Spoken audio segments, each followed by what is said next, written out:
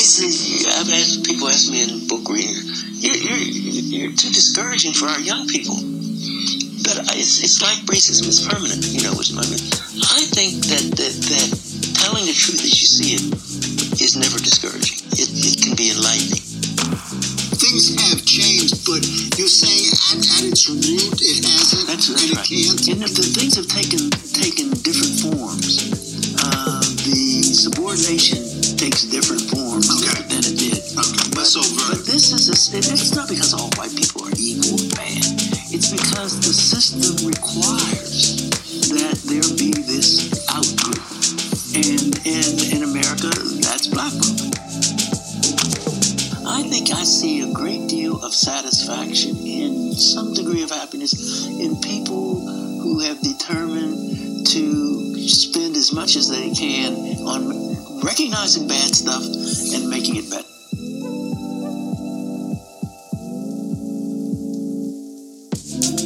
Welcome to the Space Traders Podcast. My name's Ray Sean, and we're taking a look at some of the stories written by civil rights lawyer and activist, scholar and professor Dr. Derrick Bell, and then reflecting on his perspectives about racism in America. So if you haven't had the chance, check out episode 1 where we talked about Derrick Bell, the man, and the influences that shaped him and his unique perspective about racism and the law. On this episode, we're looking at a story titled The Chronicle of the Slave Scrolls that comes from Bell's book titled And We Are Not Saved. Initially, I wanted to start off these stories by looking at the parable of the space traders, which is the namesake for the podcast. But I thought that this parable just had way too much in it that speaks to the things that are currently happening in our country right now pertaining to critical race theory and all the backlash that we're seeing about it. So there's a ton in this story here to reflect on, and there are even some legal reflections that, because I'm not a law student or a scholar, I hope that I can explain with some level of clarity. But overall, the story centers on talking about the history of racism in America, the responses of black and white people to it, and the implications of First Amendment freedom of speech rights. Again, the purpose of this podcast is just to consider Bell's perspective and to see what we can learn from him. So what I'll do is I'll take a few minutes to share the parable, and then we'll point out a few things for reflection. So let's jump in.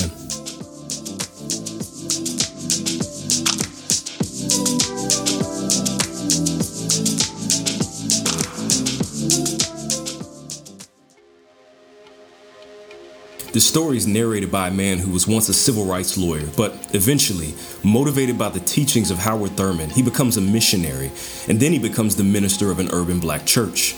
On making a pilgrimage to Ghana, the minister, walking on a beach during a beautiful sunset, finds a 2-foot-long model of a slave ship containing 3 parchment scrolls inside of it. The scrolls were slave testaments, first-hand accounts written by slaves about their experiences.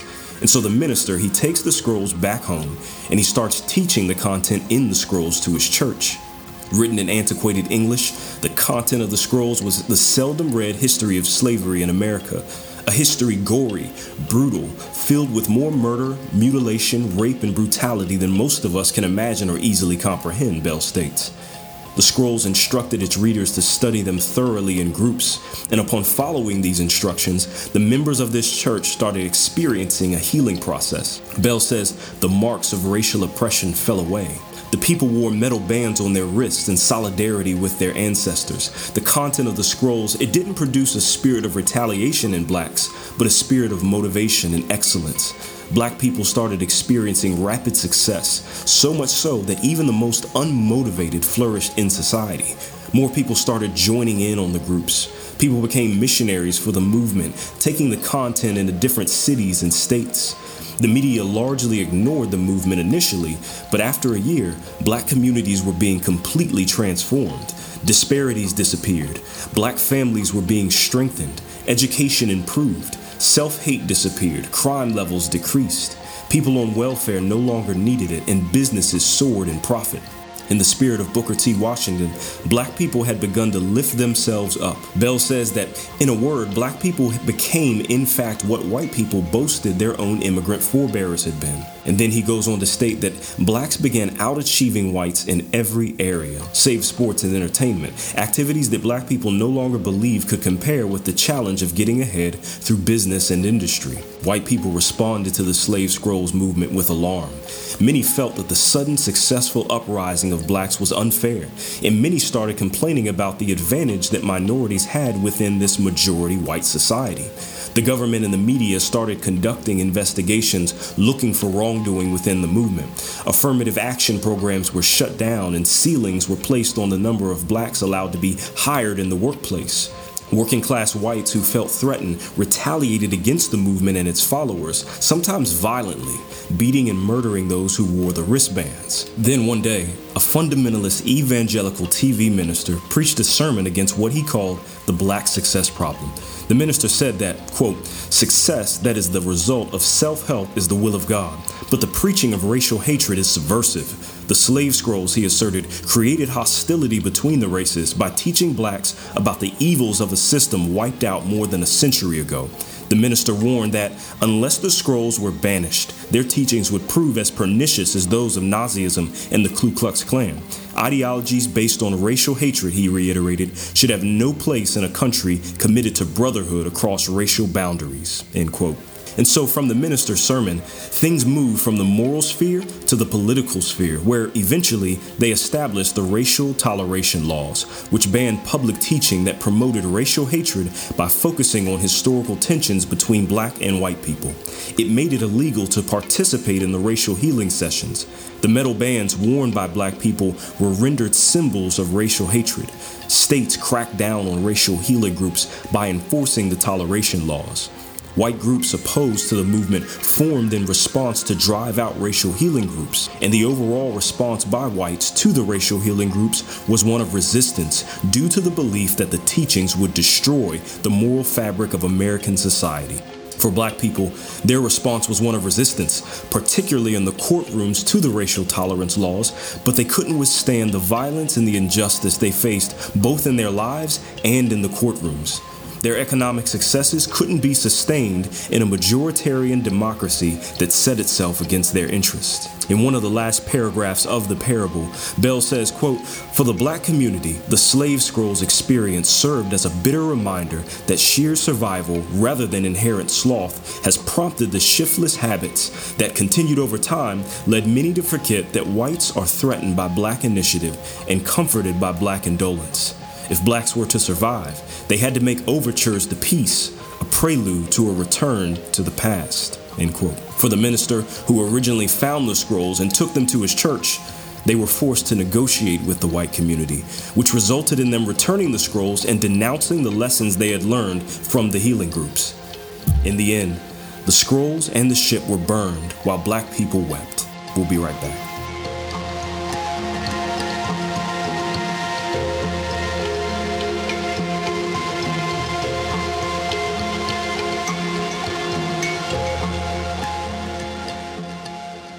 So what's this all about? Well, the first thing about this parable is that it feels prophetic, considering that Bell wrote it nearly 30 years ago. But it's particularly prophetic because it sounds so eerily similar to all the stuff that we're seeing surrounding critical race theory these days. It's also ironic because, with Bell being one of the founders of CRT, it's ironic that it's his movement, critical race theory, that's now being given similar treatment as the slave scrolls were being given in this parable. So critical race theory isn't the slave scrolls. And you could even argue that the CRT that's being attacked these days isn't even technically CRT. But the slave scrolls and CRT, they both involve this honest focus on America's racial history with an aim to produce equality for black people. Again, what people usually mean by CRT these days is actually more of a junk drawer term that involves talking about racism amongst other injustices and everything from using certain terms like whiteness and white supremacy and oppression to just developing a greater awareness and deeper education about the racial history of our country. And so just like in this parable, whenever there's a focus on America's racial history, it often gets met with opposition and backlash. In our context, it's mainly been from mainstream white American culture that's usually coming from the political right. And so I can think of three ways that we've seen this recently. The first, the 1619 Project, which, although it was controversial among scholars, it actually prompted some healthy discussions about the origins of our country. But it also received a ton of negative feedback, which was even directed at its author, Nicole Hannah-Jones, who was recently denied tenure at the University of North Carolina due to backlash from conservative groups. Another conservative response to the 1619 Project was the 1776 Project that was headed up by political conservatives to promote a patriotic education. So when it comes to discussing racial history, the issue isn't that there's disagreement, but there's this pattern that goes into name-calling, labeling, and even demonizing the people who speak about it. Two more recent examples of America's racial history that received backlash were the recognition of Juneteenth and the commemoration of the Tulsa Race Massacre of 1921, both events that shined a light on the evils of white racism, and they also promoted black dignity. And both events were events that a lot of people had just never heard about.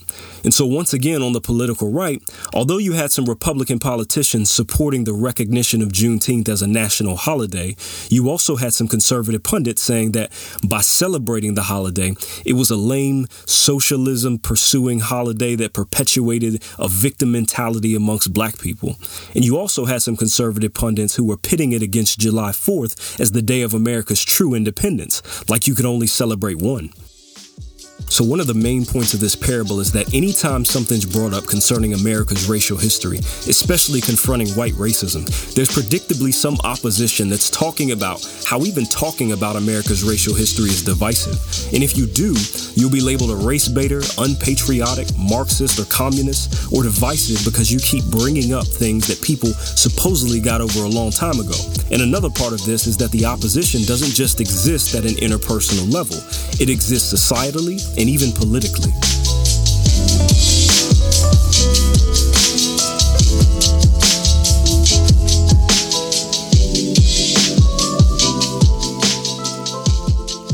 So the next thing that this parable is about, decolonization, particularly decolonization of the black mind. Decolonization is a response to colonization, which is what European countries historically did to other nations and peoples all over the world by invading and exploiting their lands and resources, erasing their culture, and proclaiming their whiteness as superior. Now, that's one type of colonization, but there's also the colonization of the mind, which is what happened to African peoples who boarded slave ships and were told the lie that they were black, which meant inferiority in body, mind, and soul. Colonization used everything from the Christian religion to pseudoscience and psychology and history to dehumanize blackness. Black bodies were seen as atypical. Black minds were incapable of equal intelligence with whites, and black souls were often regarded at times as non-existent or being of no more value than the animals. The lie of black inferiority was the justification for the enslavement, rape, torture, the murder of millions of blacks, the breakup of black families, the erasure of African cultural heritage and identity, and even a subservient status as baptized Christians. And that lie wasn't just behind slavery, but was also beneath the second-class treatment of blacks in the eras after emancipation. Even today, in much more subtle ways, some people believe that black inferiority is the basis for certain disparities and perceived negative behaviors within the black community. And so if there was anything that lasted longer than our enslavement, it's the persistence of these colonizing lies that have shaped the way that black people are seen both globally and in our country to this day. This all comes from colonization, and these lies affect the way that black people are perceived negatively by whites, and it also affects the way that black people see ourselves. Ultimately, colonization is a weapon. It's a weapon created by whiteness that upholds whiteness as the superior standard by which everyone else is judged. And then it's a weapon wielded against blackness that condoned several injustices committed against black people and also blamed blacks for their second-class experiences in this country.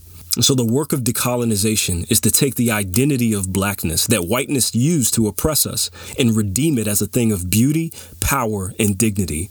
It's to confront and correct the lies that whiteness has taught us about blackness, and then it's to uplift black people to thrive and live free from the oppressive lies of white supremacy. Decolonization frees black minds and empowers black lives to take pride in blackness. So in the parable, the content of the slave scrolls does the work of decolonization by both informing the minds of its readers and supernaturally producing healing, productivity, and flourishing in the life of Black America, economically, spiritually, financially, and educationally, and so forth. It gives solidarity with the ancestors and it produces success. How? By telling and confronting the destructive history of racism in America and the strength and dignity of Black people in their endurance through it.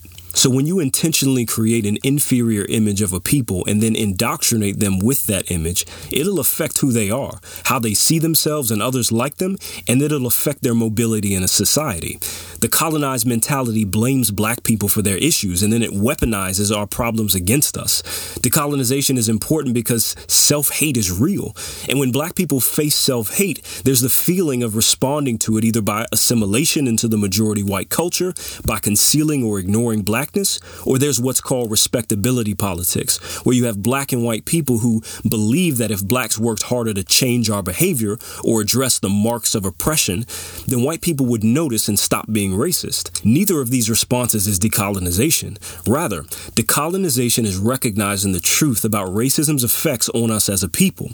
Reflecting on the parable, Derrick Bell says this, quote, "Blacks cannot purge self-hate without nurturing Black pride through teaching designed to show that the racism of whites, rather than the deficiencies of Blacks, causes our lowly position in this society, a dangerous truth that indicts the nation's leaders, institutions, and long hollow beliefs," end quote.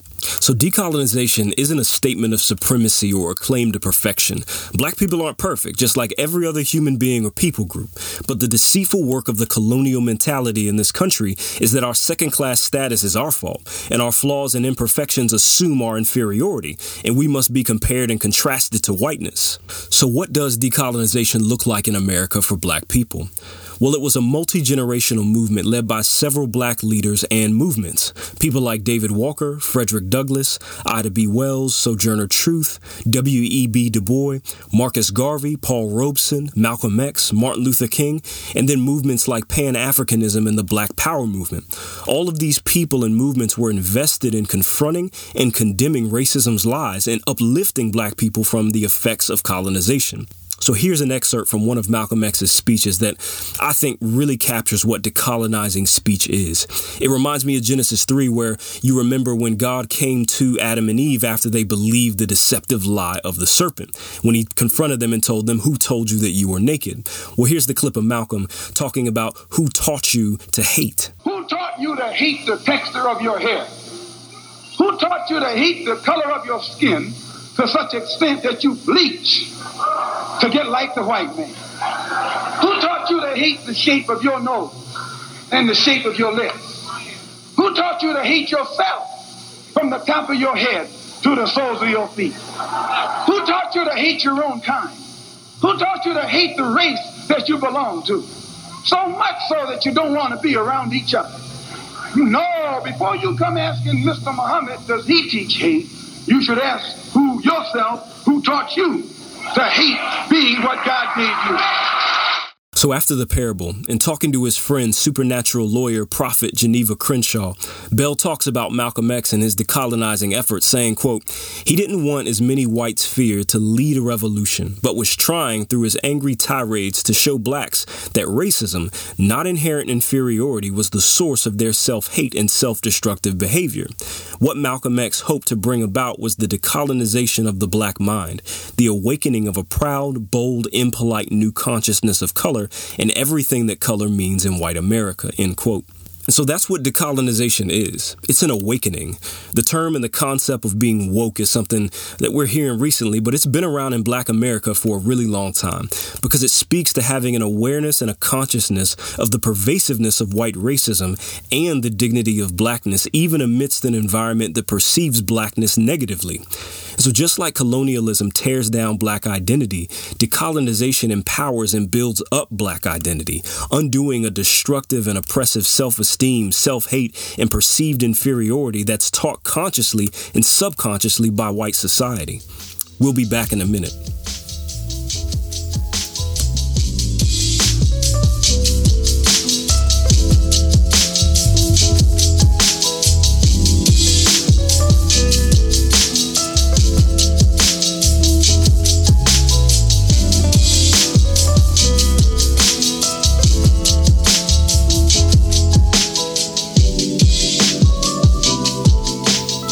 So now we're looking at the responses to decolonization. What's the response to the kind of speech that confronts our country's racism? And what's the response when black people start living free in our identity and flourishing in our own way? Well, the short answer, according to this parable, white backlash. And again, it's not always all white people, but it's backlash from white supremacy or the white majority. That's what happens here in this parable.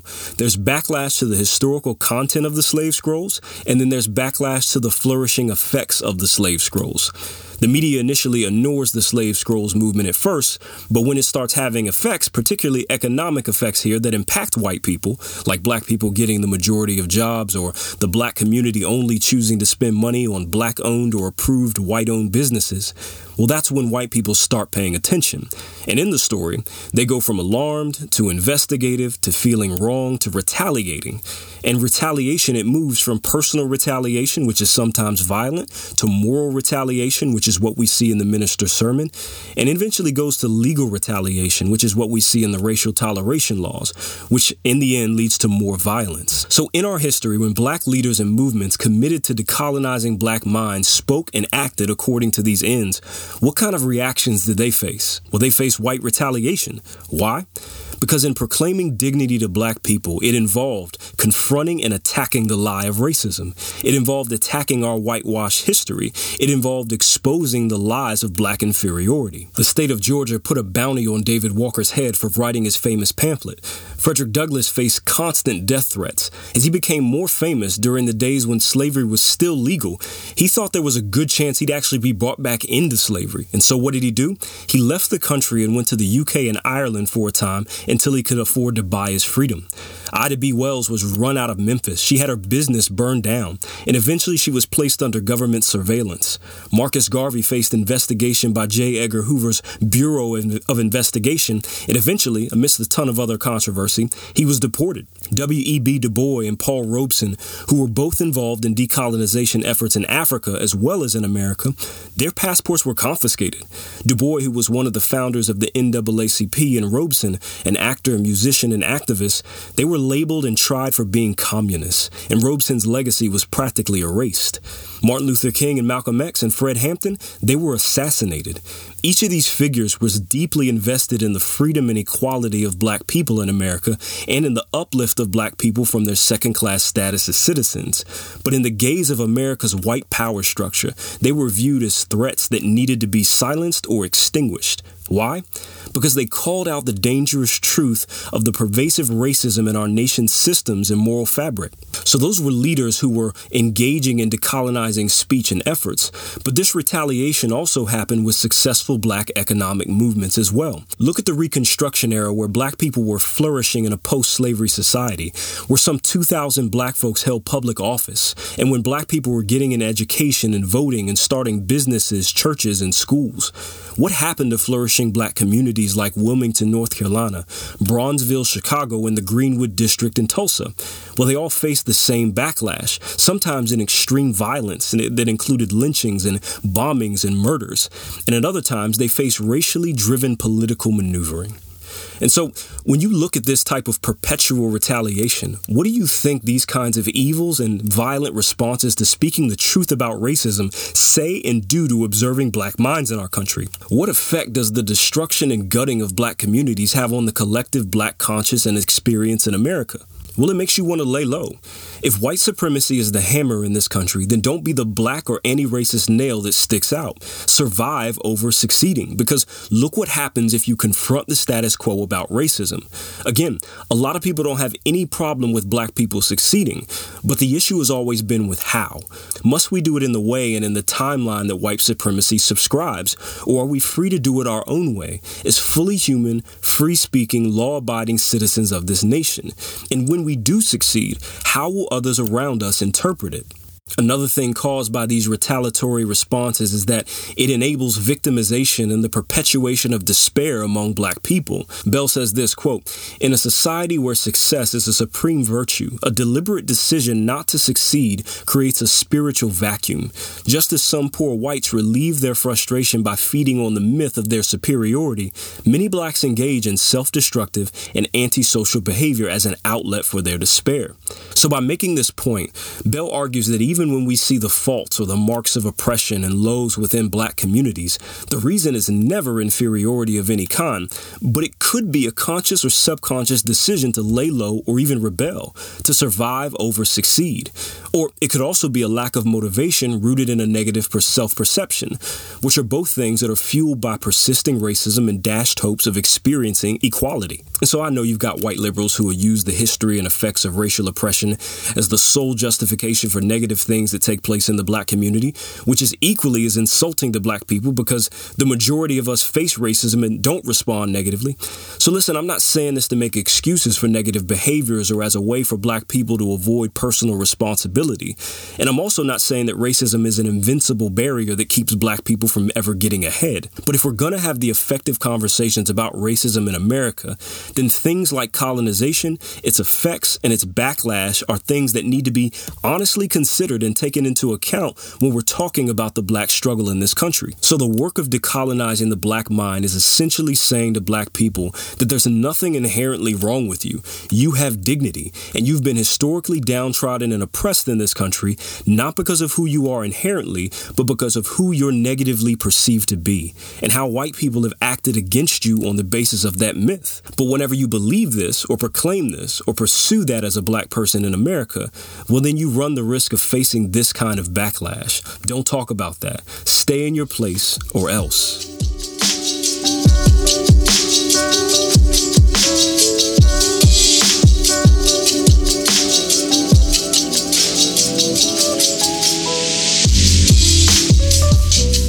There's another response to decolonization in this story, and it's a moral backlash to the content of the scrolls.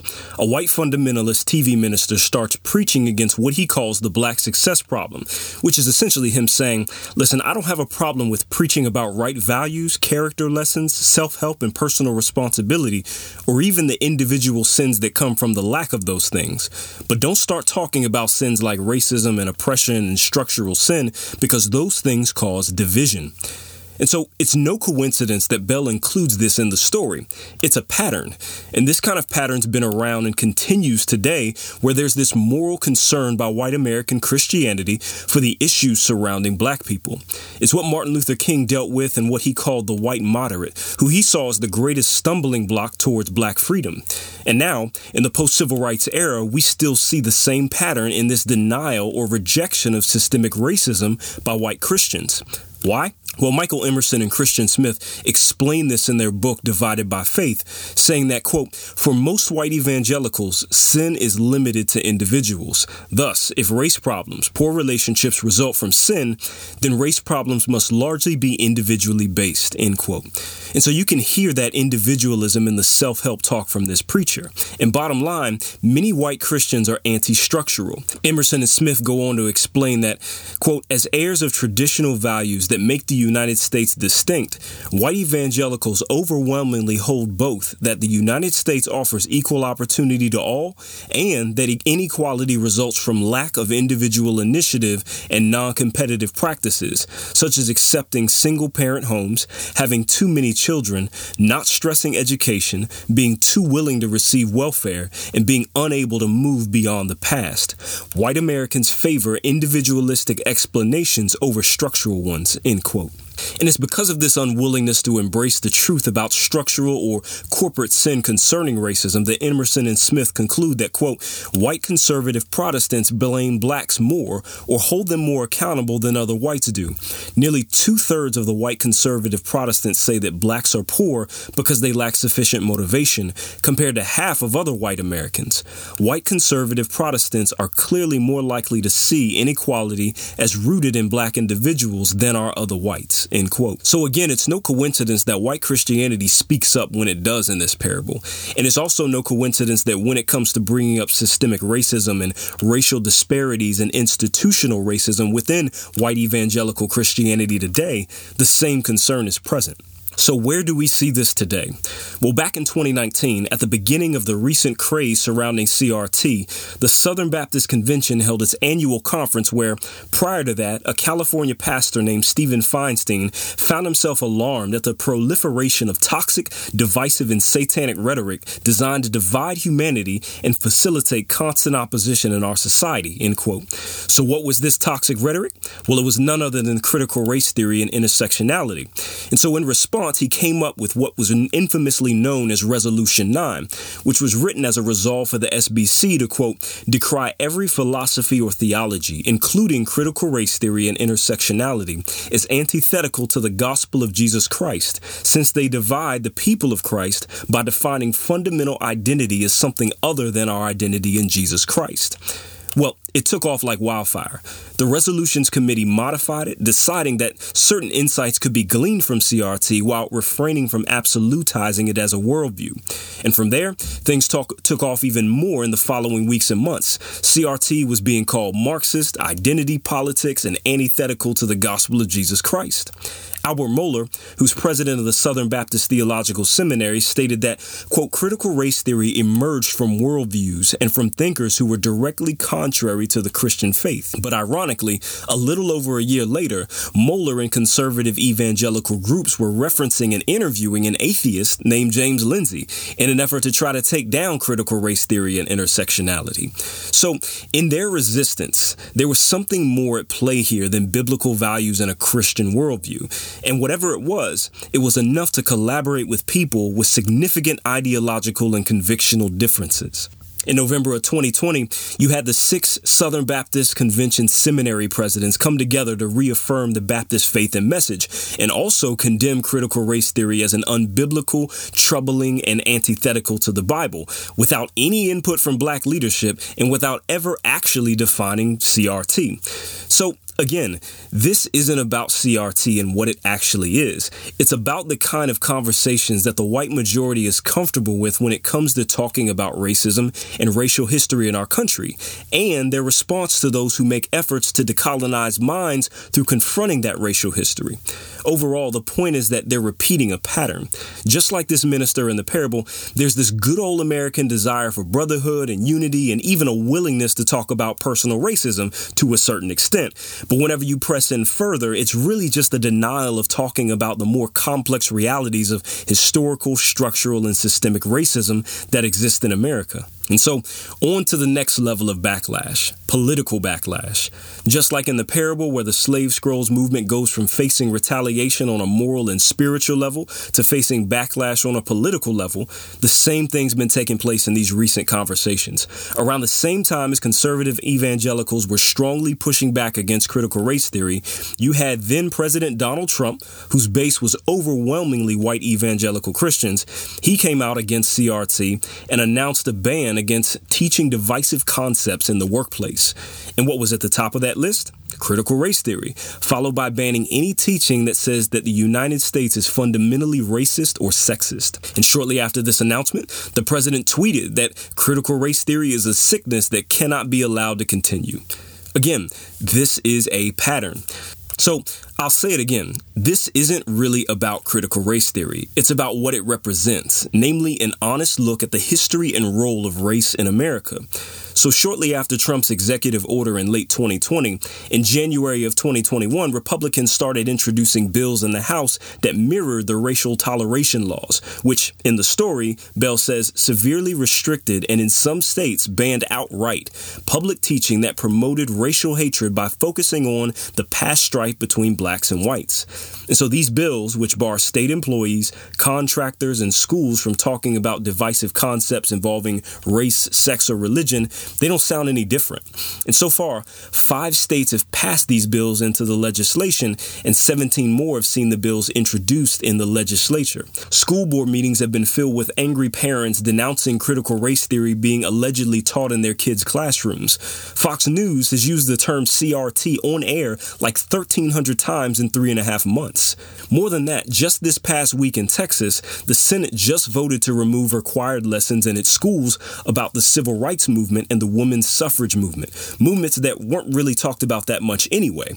But on the contrary, in Florida, Governor Ron DeSantis recently passed legislation focused particularly on teaching about and denouncing communism and totalitarianism in other countries as evil, as far as how these ideas have affected governments and their citizens.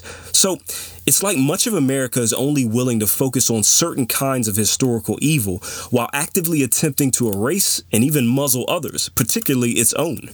So why this backlash and resistance, morally, politically, and even physically, particularly when it comes to confronting America's racial history? Well, Bell believes that the motivation behind it could be similar to what slave states did with anti-literacy laws in the 1800s. It wasn't really about the act of blacks reading or writing, but what they might do with the information that they learned and communicated. It begs the question, what do these opponents think might happen if our country actually did talk and teach about the evils of our history during slavery, the Jim Crow era, and during the Civil Rights Movement? What are they afraid of? Black retaliation? Communism? Well, we're seeing that communism isn't nearly as much of a threat to our nation as this recent resurgence of right-wing Christian nationalism is, that's fueled by patriotic myths and whitewashed narratives about our country. If people here are anything like they are in Bell's parable, then what they might be most fearful of is the changing of the status quo, the threat of their power shifting. And so that's what we'll go on to see next. But what if, like the effect of the slave scrolls, this education and looking at our racial history actually caused flourishing and benefited not just the black community, but our entire nation? Well, maybe we'll never know.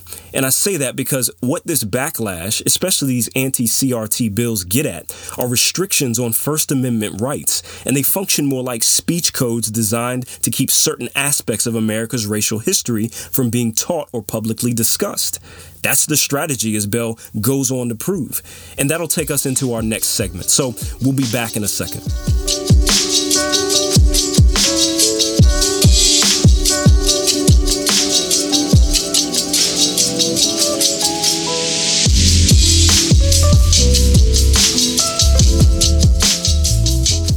More than anything, the Chronicle of the Slave Scrolls is a legal story, and it deals with First Amendment rights.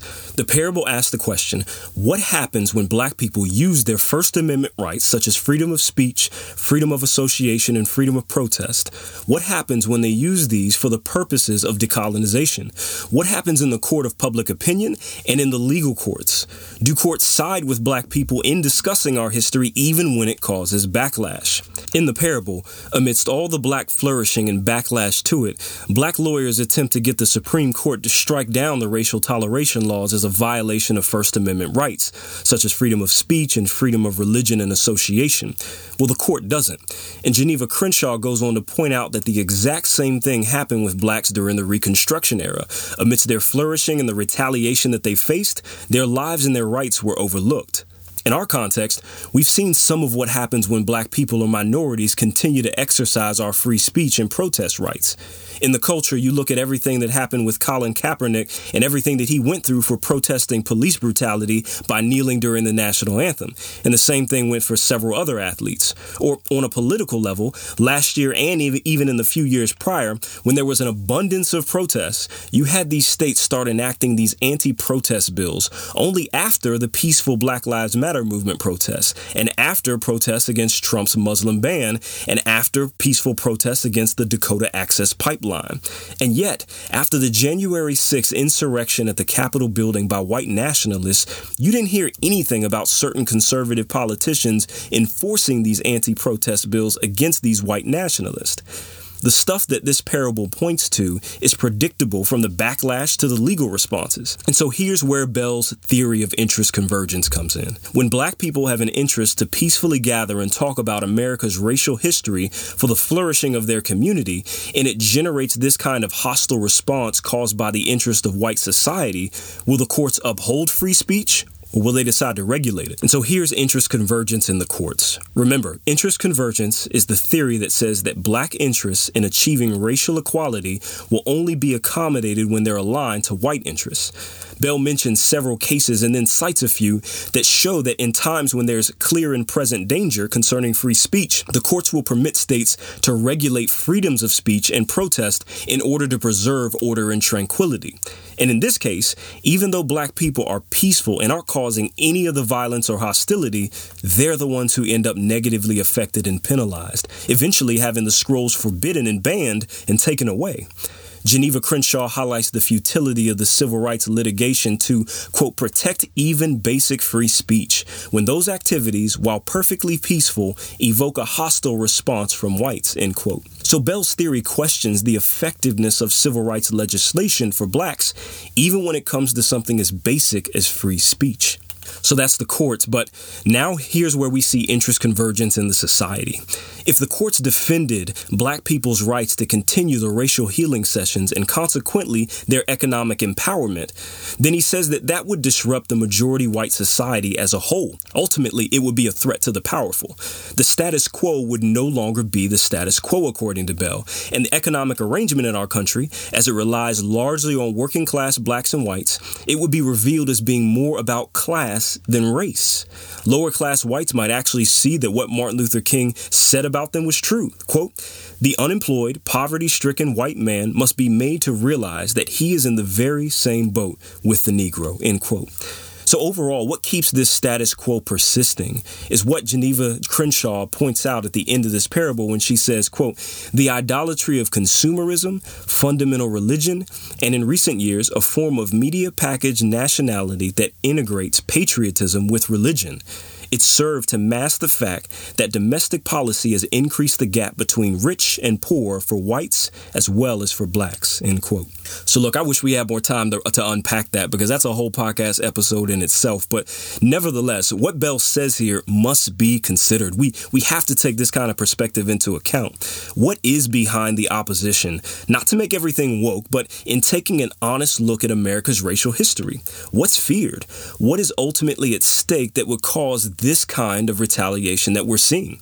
So Bell's main point is that with some exceptions and progress made by a few blacks and minorities, white supremacy works to keep black people in a certain place in American society. And according to Bell's perspective, black people can assimilate, self-help their way out of this place, or respectability politic their way out of this place. His point is that blacks should continue to do the work of decolonization. But if they decide to make a legal push for full equality again, it's got to be thorough to the T. And it'll only happen when the majority of white society can see benefits of black equality in all areas. So if any progress is going to be made, or if we're even just going to fight racism from the perspective that Bell takes of racial realism and its permanence, then we have to do the work of decolonization, not just for black minds, but for everybody's minds. Decolonization, again, is a work of dignity. It's harmful to black minds to hold untrue beliefs about our identity and blackness in America, and it's harmful to white minds to persist in incorrect assumptions and narratives about blackness and the history of racism in America. It's not unpatriotic to deal with and discuss the ugly and destructive racial history of our country and the way that black people have been categorically perceived and treated because of colonialism. It's not a display of some kind of black supremacy to lift up a people who've been historically and presently oppressed and downtrodden and then restore us to full equality. The truth brings healing. That's what this parable shows. But there's still so many people, both the powerful and powerless, trying to resist and ignore the conversation and retaliating against those who bring attention to it. And so, if we truly are a nation that values the free speech of its citizens, and if we truly embrace our history, then we have to see that black people giving an honest look at our experiences in this nation aren't being divisive, but devoted to seeing this country flourish for all. We need to be able to acknowledge and dissect racism on all levels, personally and systemically, in order to pursue true freedom and equality.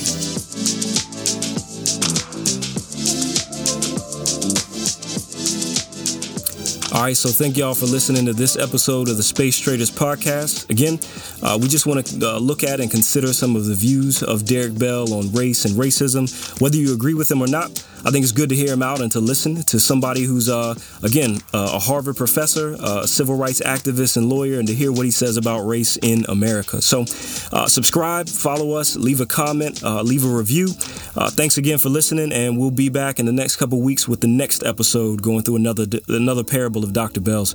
Y'all take it easy.